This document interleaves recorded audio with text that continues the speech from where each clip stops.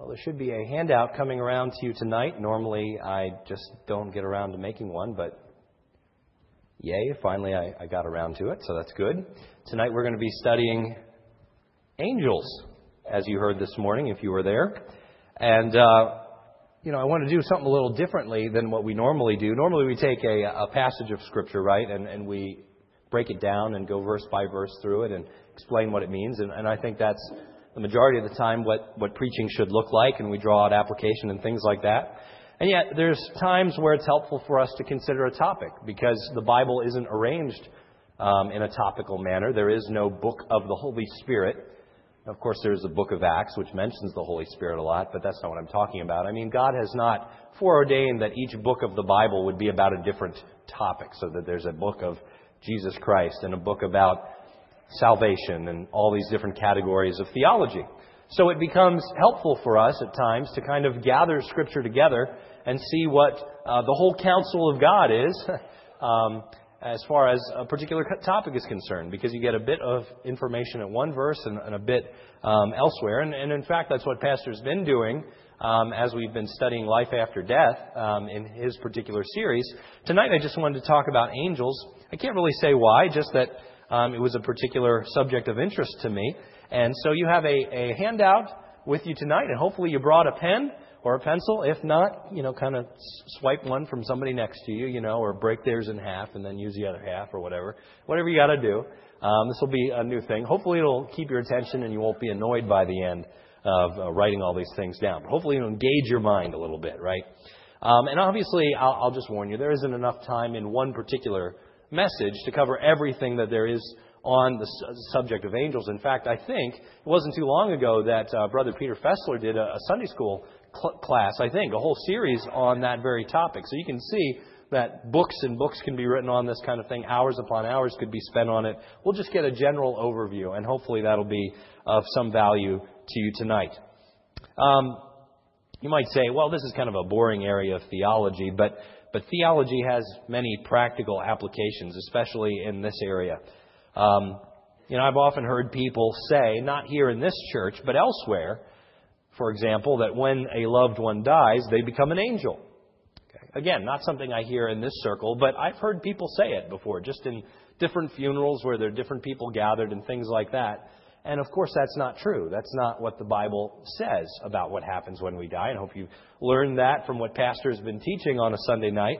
But that's one area, one example, where proper theology leads to very important application. When a loved one dies, how do you think of where they are, what happens after death, that kind of thing? And an improper theology will lead you to the wrong conclusions. So it's important, and it hopefully will be encouraging to you, not just intellectually, but something that affects your heart as well, as we think of all the miraculous, amazing beings that God, I shouldn't say miraculous, but the amazing beings that God has created in this world.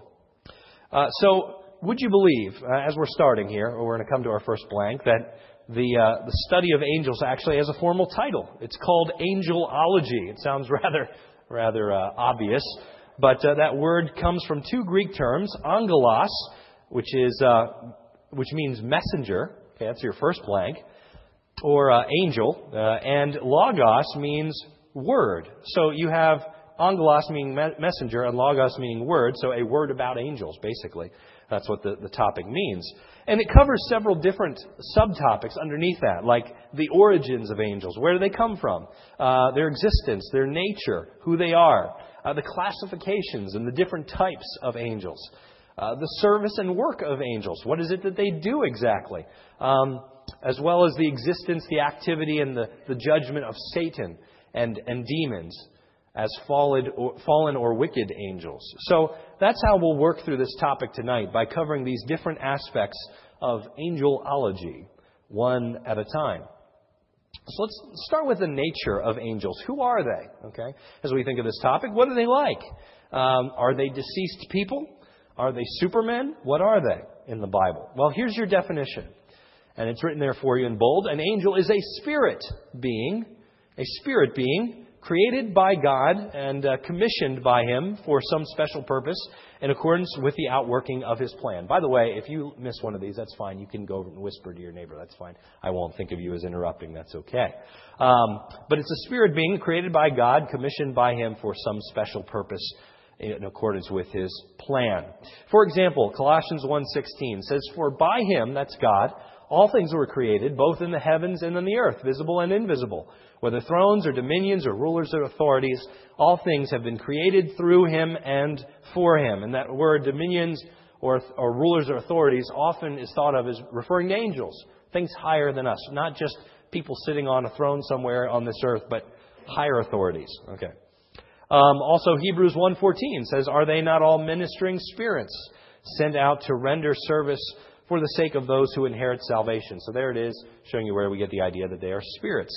Angels have enormous, though limited, power and knowledge. Okay, so they do have power. Obviously, you think of the example of Sodom and Gomorrah. They were able to call down fire from heaven. So they have power, but yet they're limited in their power only to what God allows them to do.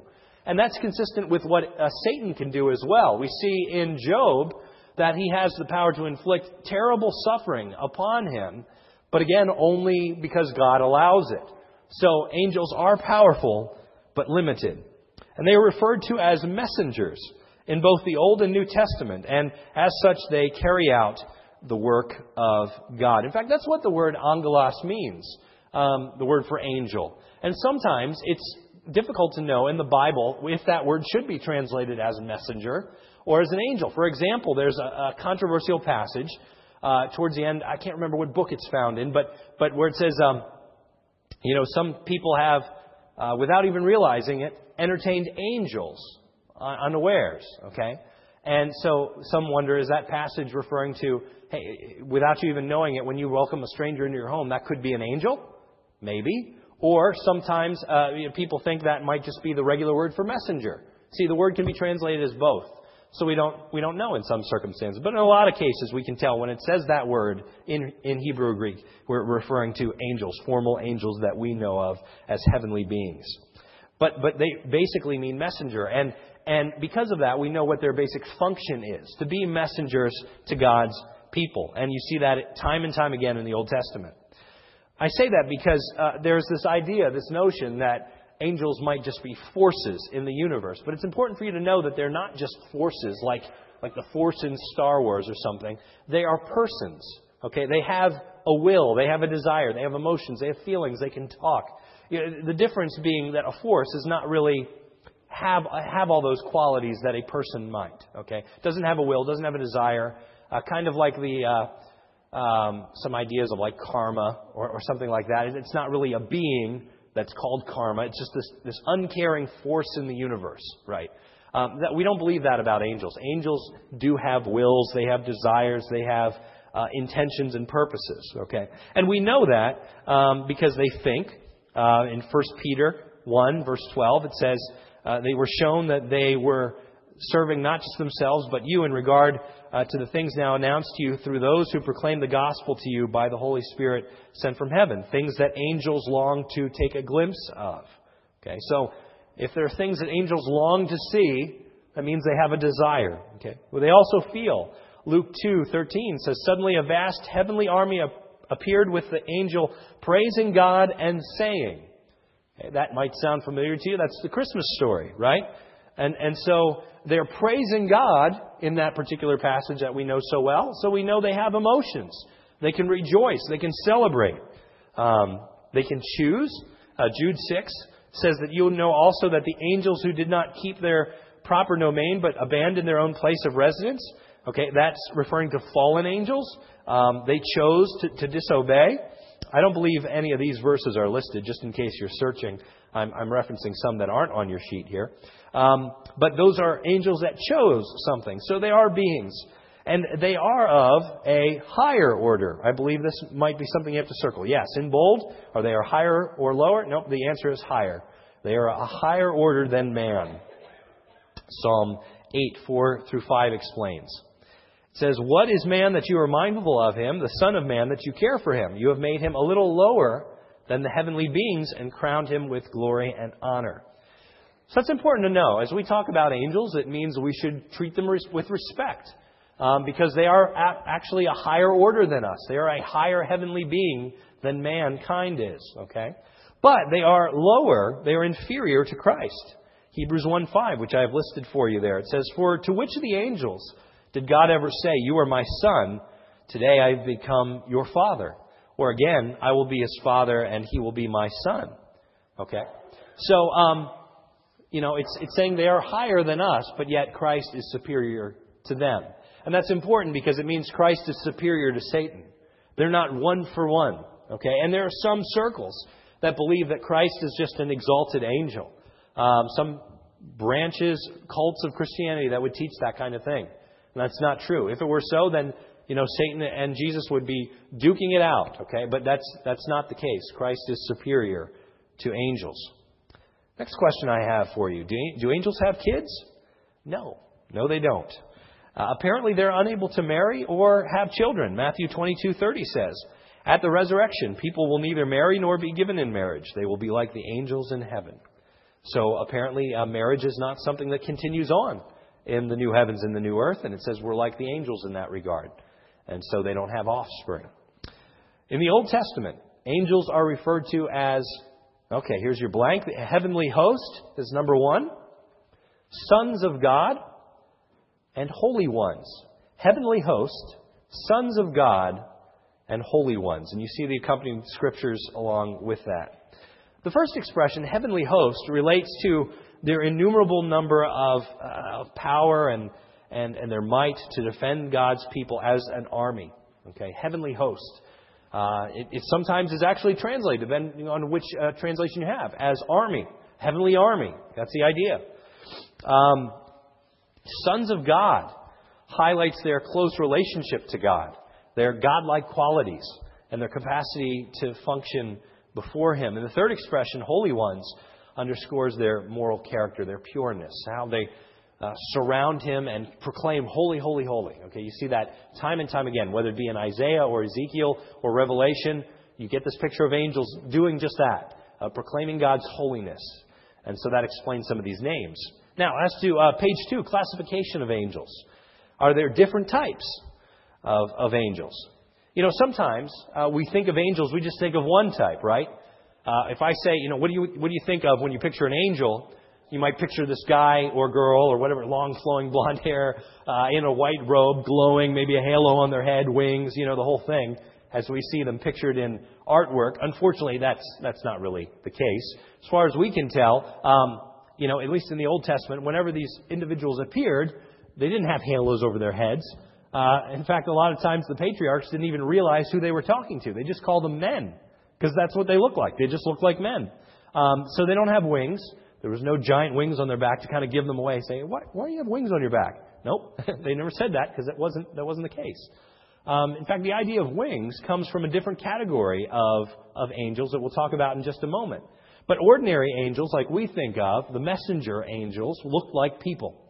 And in some cases they wore white. We see that in Jesus' resurrection, where there's somebody guarding the tomb and who actually rolled away the stone, okay, or sitting on the stone, I think it is. It says they're wearing white. So that's at least somewhat accurate when we see that in drawings. But all this other extra stuff, the halos and the wings, not true. But there's actually more than just one type. So we just kind of picture one kind of angel, right, and say that's what angels look like. Well, actually, if we were to go into the Scripture, we find there's many types of angels. And that's just one. And so I want to break it down for you a little bit. First of all, Michael is referred to as an archangel. Archangel. And he's also referred to as a prince. A prince. Okay, those are two blanks right there. Michael's referred to as an archangel, and he's also referred to as a prince. And we could go to passages such as Jude 9, where it says, "But even the archangel Michael, when he was disputing with the devil about the body of Moses," I referenced that a little bit in Sunday school this morning, if you were there for that. But that's where he's called archangel. And that's a designation not received by any other angel. Okay, we don't know if there are multiple archangels, but it doesn't seem that there are. Michael's the only guy who's called that, and he's called that in different places. And again, he's called prince in another particular passage, Daniel 12:1, says, "At that time, Michael, the great prince who protects your people, will arise." So for whatever this means, it just seems there's a hierarchy among angels, and Michael is the head angel. In fact, this has led to some of the confusion, where I think it might be, and somebody correct me if I'm wrong on this, I think it's Jehovah's Witnesses who kind of associate Michael with Jesus, where I said that sometimes people picture Jesus as this grand angel.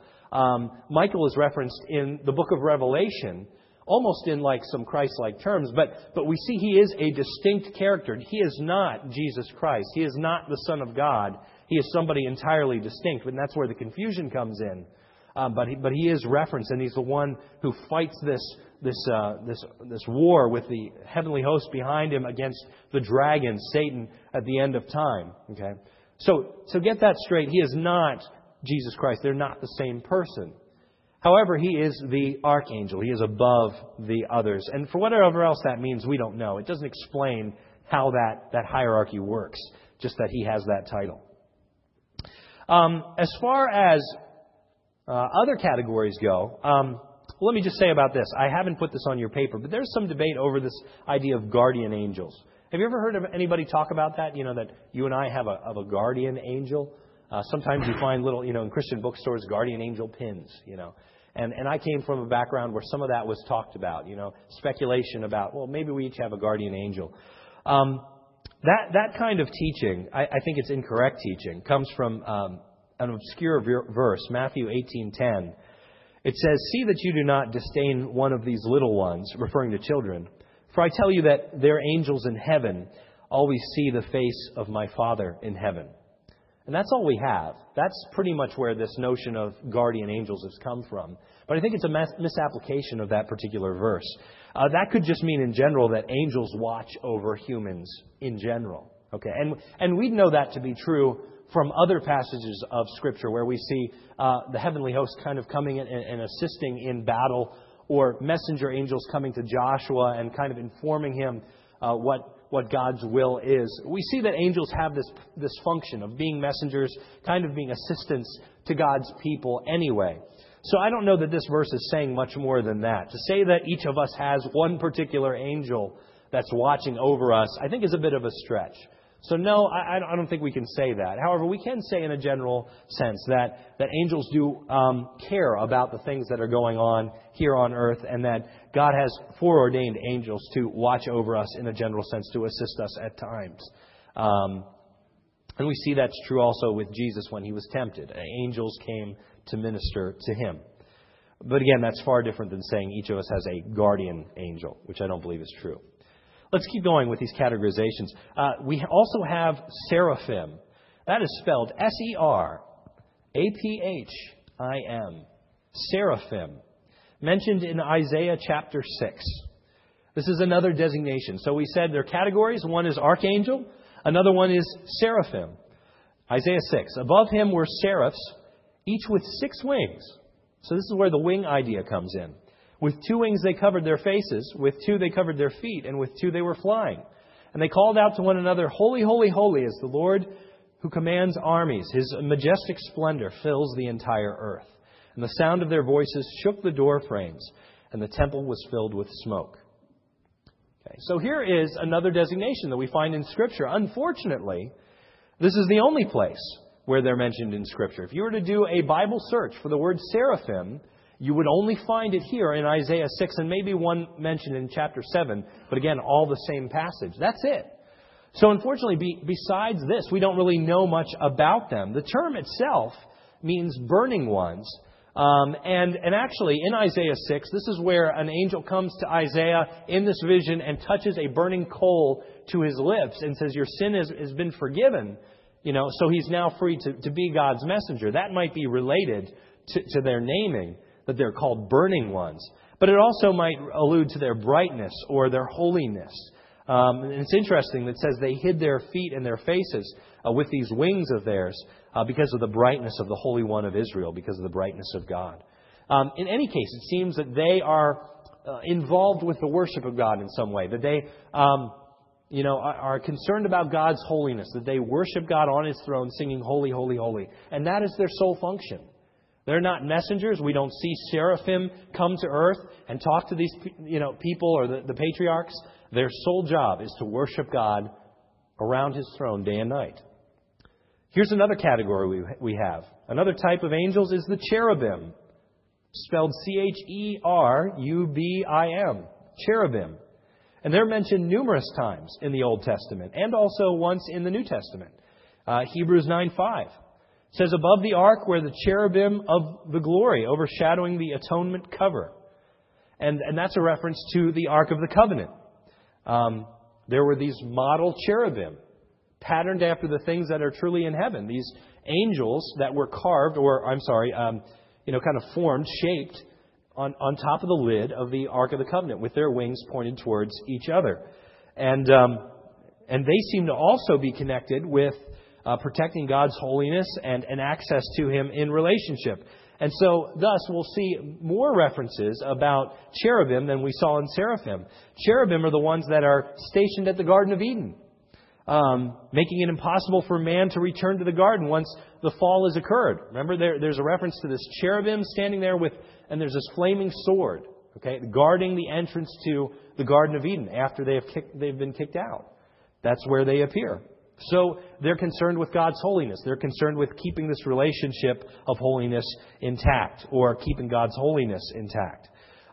They are also mentioned in Exodus 25. Again, a reference to the Ark of the Covenant. Make 2 cherubim out of hammered gold in the ends of the cover.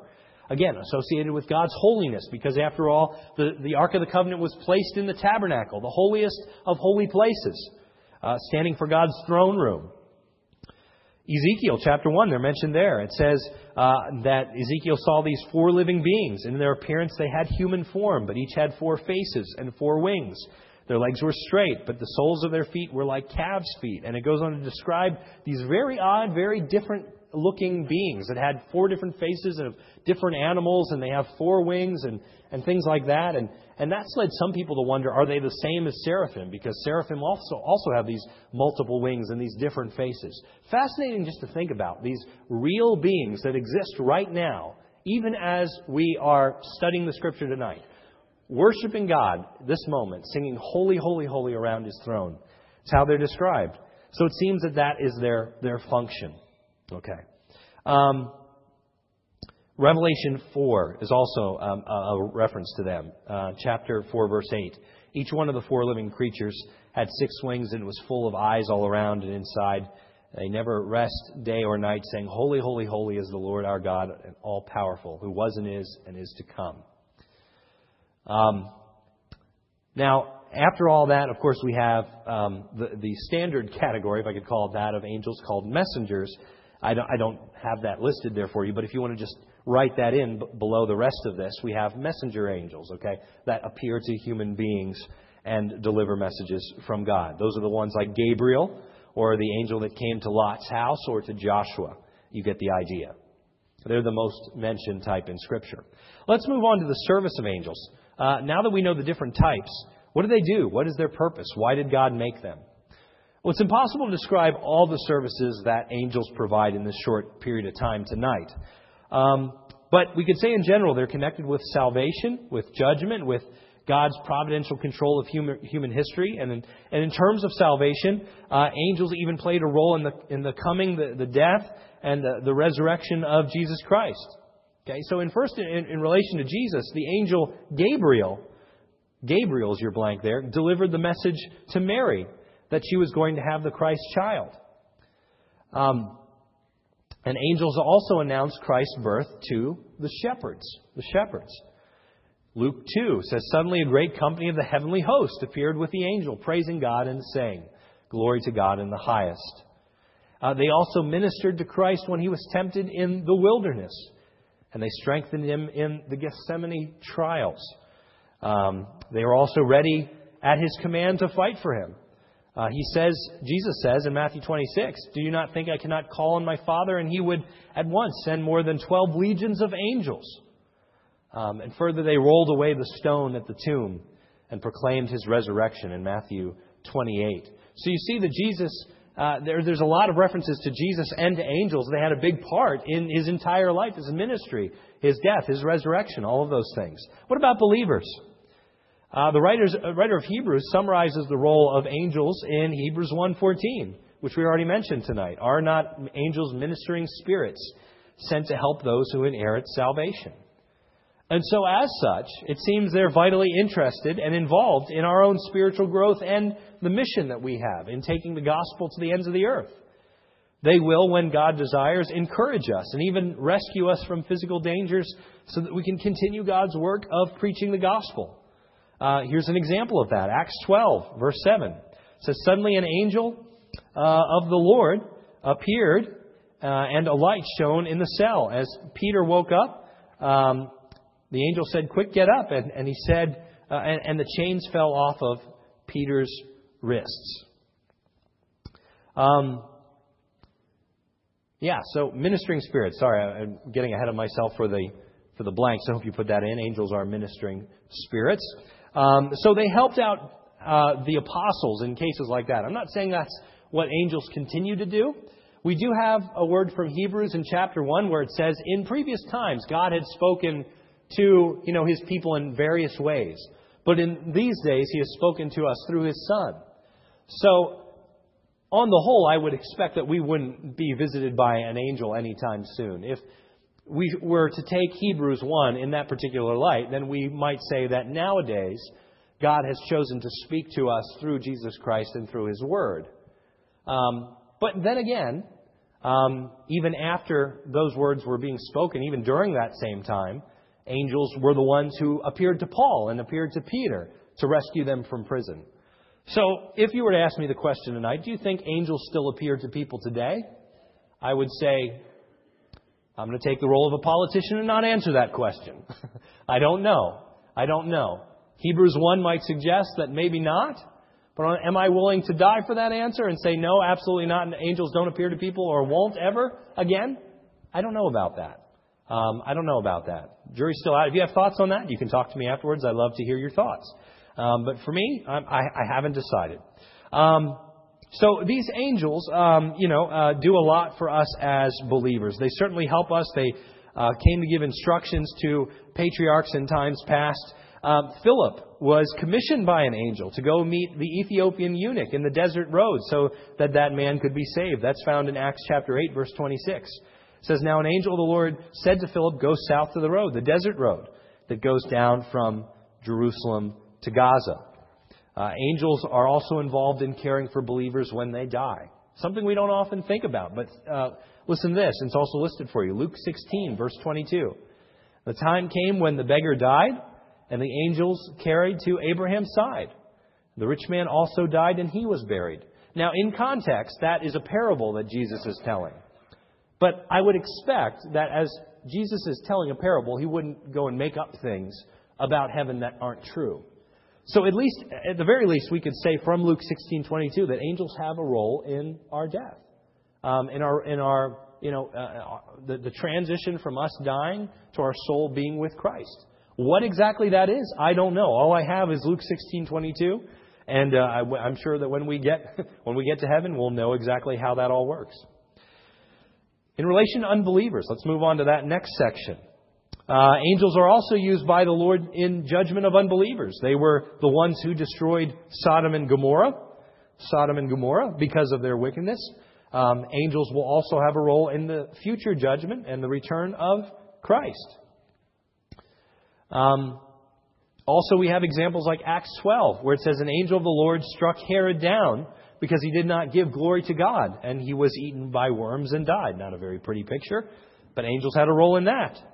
And angels are connected with the trumpet bowl judgments in Revelation chapter 8 and chapter 9. See, there are many more references to angels than we often think. And yet they're involved in so many ways. They have a lot more functions than just coming and delivering a message. God has ordained many purposes for them. And that's pretty neat to reflect on. What about fallen angels? Okay, as we're running out of time here, I'll try and summarize what I can. And at this point, as I was making the handout, I thought maybe you might be getting a little tired of this writing in the blanks thing. I'm going to give you a rest from that. Now everything's filled out for you, so you can rest your hand, okay? Fallen angels. The term Satan means accuser or adversary. Let's talk about Satan first, because he is the head fallen angel, if we could call him that. In Hebrew, that's what Satan means. New Testament writers simply brought that name over to Greek without any change. So the word Satan is Satan in Greek. It's the same word. It's not translated in any particular way. It's just using the same letters in a new language. Satan is a fallen, wicked angel, perhaps a cherub. When we talked about cherubim, some people have said, well, maybe he was one of those that was stationed, in close to God. We don't really know because of what Ezekiel 28 says. Some have speculated a little bit. We don't really know what his categorization was. But Ezekiel 28, which I have listed for you, may refer to Satan. May. Again, this is something commentators debate on, and I haven't fully decided myself. But listen to this description, and you see what you think. It says, "You were in Eden, the garden of God. Every precious stone adorned you. Ruby, topaz, and emerald, chrysolite, onyx, and jasper, sapphire, turquoise, and beryl. Your settings and mountings were made of gold. And on the day that you were created, they were prepared. You were anointed as a guardian cherub." And that's where the idea comes. And some people say, well, maybe it was one of the cherubim. "For so I ordained you. You were on the holy mount of God. You walked among the fiery stones. You were blameless in your ways from the day that you were created till wickedness was found in you. Through your widespread trade, you were filled with violence, and you sinned. So I drove you in disgrace from the mount of God, and I expelled you, O guardian cherub, from among the fiery stones." Now, does that refer to Satan? Maybe, maybe not. As you read this, as I've quoted it for you, and I've kind of been a little selective in the way that I've quoted you, as you look at it, it almost seems like it is, right? But if you were to go back, okay, I didn't really quote the whole chapter for you. If you were to go back a few verses, before verse 13, it says pretty clearly, "O King of Tyre," King of Tyre. And there's a lot of prophecies in Ezekiel against certain nations, against certain kings, and it says, "O King of Tyre." So people said, no, it's not really a prophecy about Satan. It's really just talking about this King of Tyre. And as you read this, you say, okay, I could see how maybe that applies to an ancient king as well. I don't have time to get into it, except to say, and if you're in my Isaiah class, you may have heard of some of this before. Sometimes it would be possible, maybe, for this to refer to Satan, because sometimes God has prophecy that has a fuller meaning. That there's an immediate meaning to a prophecy, and then there's a fuller meaning. For example, in Isaiah, when it says that there's going to be a son named Emmanuel that's born to a virgin, in my class I talked about how there was a specific child that was born in Isaiah's day that prophecy immediately refers to. And yet, it also refers to a future Emmanuel that fulfills that promise in an even greater way. So there's this kind of double fulfillment. Whether that's going on here with the King of Tyre and Satan, I don't know. But I'll stop right there because I don't have time to get into any more of it. I'll just leave that for you. Satan is a real being, however. He's got emotions. He's not just a force. Again, we see that in chapter 3 of Genesis. Now, the serpent was more crafty than any of the wild animals the Lord had made. And he said to the woman, and this is Satan again, in the appearance of a serpent, he says, "Did God really say you must not eat from the tree in the garden?" So you see, he has a will, he has a desire, he's trying to deceive, do all these things. Revelation 12:17. This is also a reference to Satan. "The dragon was enraged with the woman and went off to make war with the rest of her children." You can see he gets angry. Okay, again, not just a emotionless force floating around somewhere. He is a real person. And this is important, by the way. You ask, well, why are we getting into all this? I just saw on CNN this past week, there was an article on Justice Scalia from the Supreme Court. And I think the title of the article was something about how crazy it was that this Supreme Court justice believes in a personal Satan. And that's what the whole article was about. And it was like front page stuff on CNN.com about how ridiculous this is that one of our governmental leaders, somebody in the justice system, could actually believe in Satan. So this is real stuff. This is stuff that matters today. If you say you believe in Satan, just, in a gathering of people who aren't Christians, just see what the reaction is. People give you the strangest reaction. If you say you believe in God, well, that's totally fine. People won't make fun of you for that. But if you say you believe in Satan, now all of a sudden you're a weirdo. Okay?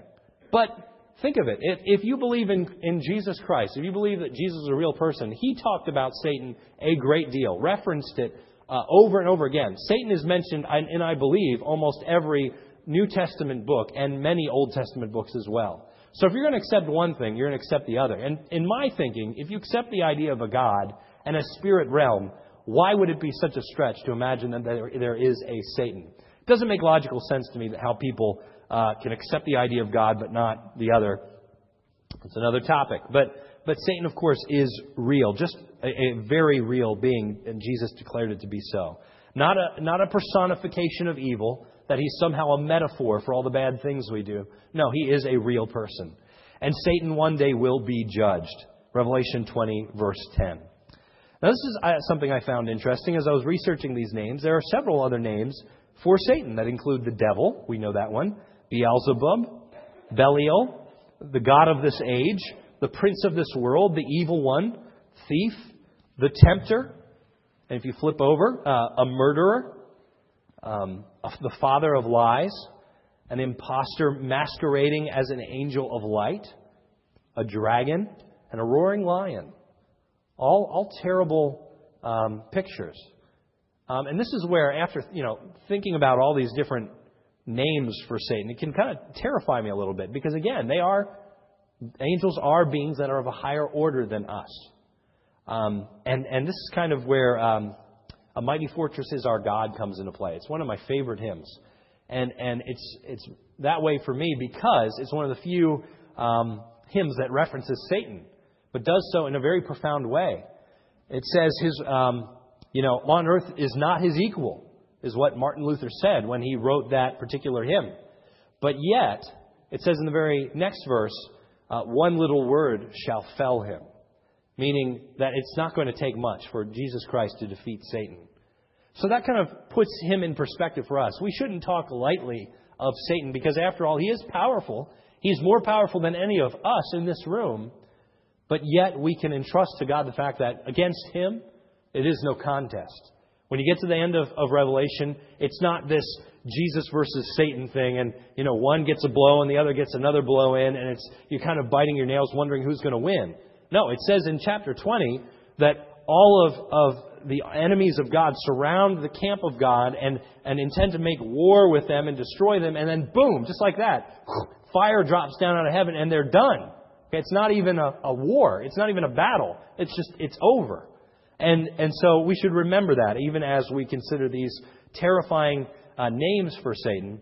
Helps us to remember that even though he's powerful, God will defeat him. But yet, on the other hand, I think one application you can take away from it is that we should be on guard. That's why it says we should take up the armor of God. Because our wars are not against flesh and blood, but against the principalities and the evil forces of this world. I believe I'm out of time, so I don't have any more time to get into the demons as fallen angels. I figure that might happen. But as you think of this, I just want you to consider, as we walk out of this room, what does this have? What effect does this have on my life? Just consider the spirit realm. It's so easy to be concerned about the things of this world, what's around us, that we forget there's a whole other realm that we can't see, that is real, that exists. That right now at this moment there are angels singing around the throne of God, singing holy, holy, holy. And that one day we'll join them. They were singing at Jesus' birth. And when we sing, I like to think of it as we're joining in that heavenly chorus. It's kind of neat. And when we think of that passage about, how we're no longer going to be given in marriage, we'll be like the angels of heaven. On one hand, I get depressed about that because, I'd love to be married to Sarah forever, in heaven for all time. It's hard for me to imagine that not being true. But on the other hand, if we want to make a positive light out of that, it's that we will be like the angels. Not that we will become angels. We don't become angels.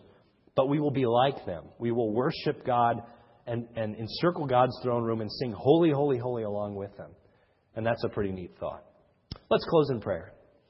Heavenly Father, thank you just for what you have revealed in your word about heavenly beings, these angels. Thank you for the way in which they minister even to us and have ministered to God's people in the past. God, help us to remember, even as we consider fallen angels, demons, Satan, that our war is not against flesh and blood, but against one who rages against us and desires to see your kingdom delayed, your kingdom thwarted.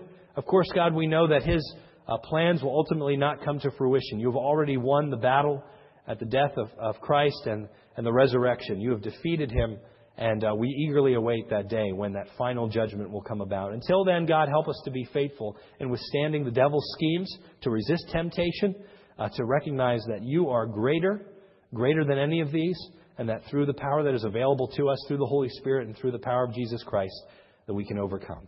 We pray this in Jesus' name. Amen.